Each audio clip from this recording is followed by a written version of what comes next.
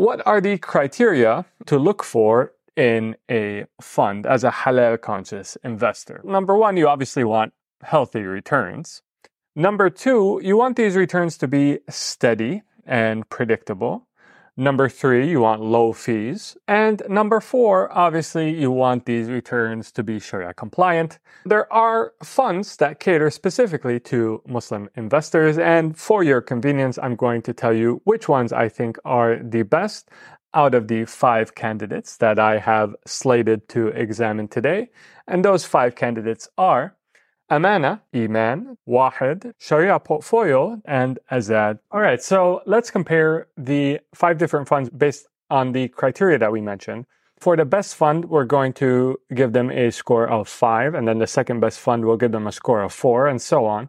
At the end, we'll add up the scores of all the funds from all the different criteria and see which fund scored the highest. So starting with returns, we'll look at the period between January of 2020 until the end of October of 2023. And let's say you invested $10,000 in each of the 5 funds. At the end of October of 2023, you would have, so after basically 4 years, you would have $11,182 in Iman and Azad. You would have slightly more than that. Wahid, you would have substantially more, $15,200. And with Amana, you would have $15,379. And with Sharia Portfolio, you would have $15,482. So the top 3, Sharia Portfolio, Amana, and Wahid, are very close in terms of return. And the bottom 2 are also very close. Now, I wanted to see inflation adjusted. How did these funds do? So one of the big purposes of investing your money is to protect your purchasing power from inflation. So how did these funds do in terms of protecting purchasing power from inflation? Actually, Iman and Azad did not protect your purchasing power from inflation. In fact, your annualized return, inflation adjusted, in these 2 funds for the period mentioned would be negative. So actually, with Iman and Azad, they didn't do the most basic task of any investor, which is to protect the funds from inflation.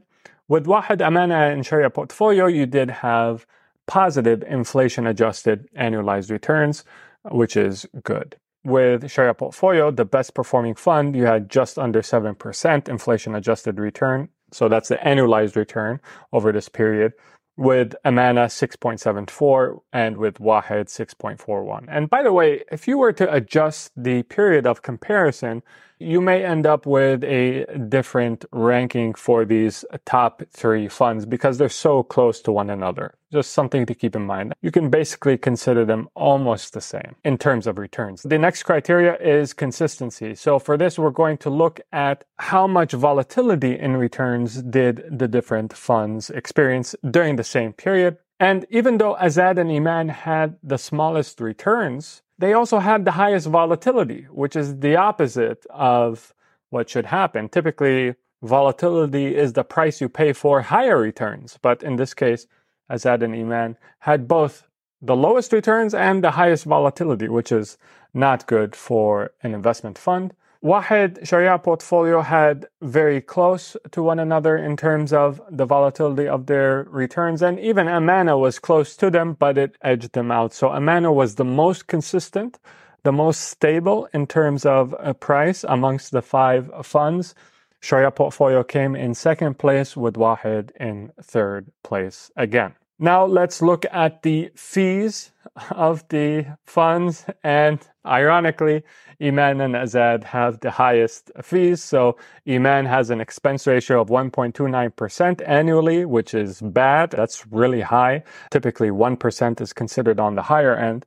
Azad, slightly less than 1%, so 0.99%. They're the 2nd highest, and as we saw, they also had the 2nd lowest returns. Iman had the worst performance. For Amana, Wahid, and SP funds, so Amana is higher than Wahid and SP funds. Amana has a 0.91%, which is considered on the higher end.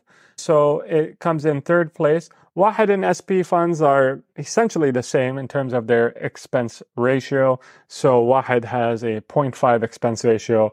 Sharia Portfolio funds has 0.49%. annualized expense ratio.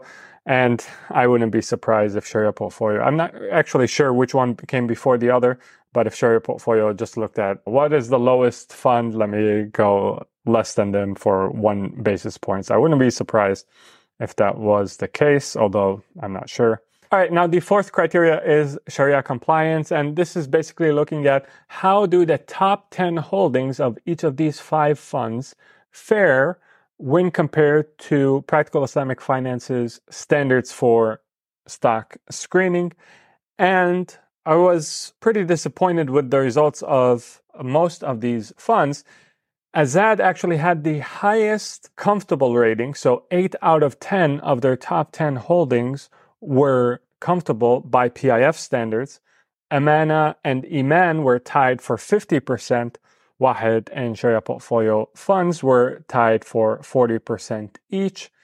And what struck me when I was comparing the Sharia compliance of the top 10 holdings is how much in common, or how many holdings were in common between the top 3 performers, and even with Iman. So if you look at Apple, for example, we hold it as uncomfortable in PIF. It's actually in Amana, it's in Iman, it's in Wahed, and it's in SP funds. And the same with Microsoft. It's common between these 4 funds. Azad differs from these funds. Now, you may be asking, hey, Azad actually performed quite poorly as it relates to returns and almost everything else, but yet it has the highest Sharia compliance. Is there some tax that Sharia compliance implies?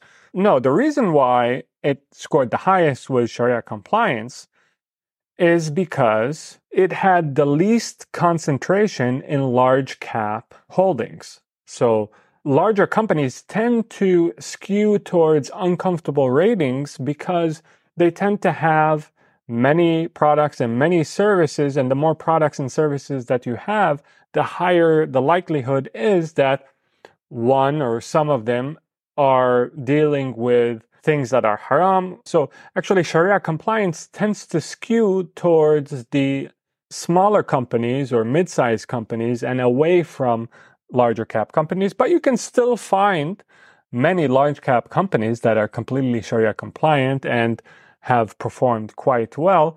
And in fact, if you look at the PIF growth portfolio, just as evidence that Sharia compliance does not inversely correlate with returns, year to date, we've returned more than 60%, actually closer to 66%. So it is absolutely possible to remain Sharia compliant and outperform by a wide margin. All right, so we've gotten to the part that you've been waiting for, which is the final ranking of all the funds based on the criteria that we mentioned. And in last place, we have Iman with a total score of 8. In fourth place, we have Azad with a total score of 10. Although Azad has scored the highest in terms of Sharia compliance. Wahed comes in third place with a score of 13. And the fund that comes in second place, the runner-up, drumroll please, Amana comes in second place with a score of 16. And in first place, Sharia portfolio edges it out by the smallest of margins with a total score of 17. If you'd like to follow my PIF growth portfolio and other portfolios that we invest our real money in, check out the link in the description. Leave a like, subscribe for more content like it, and until next time, take care of yourself. Assalamu alaikum, and peace be upon you all.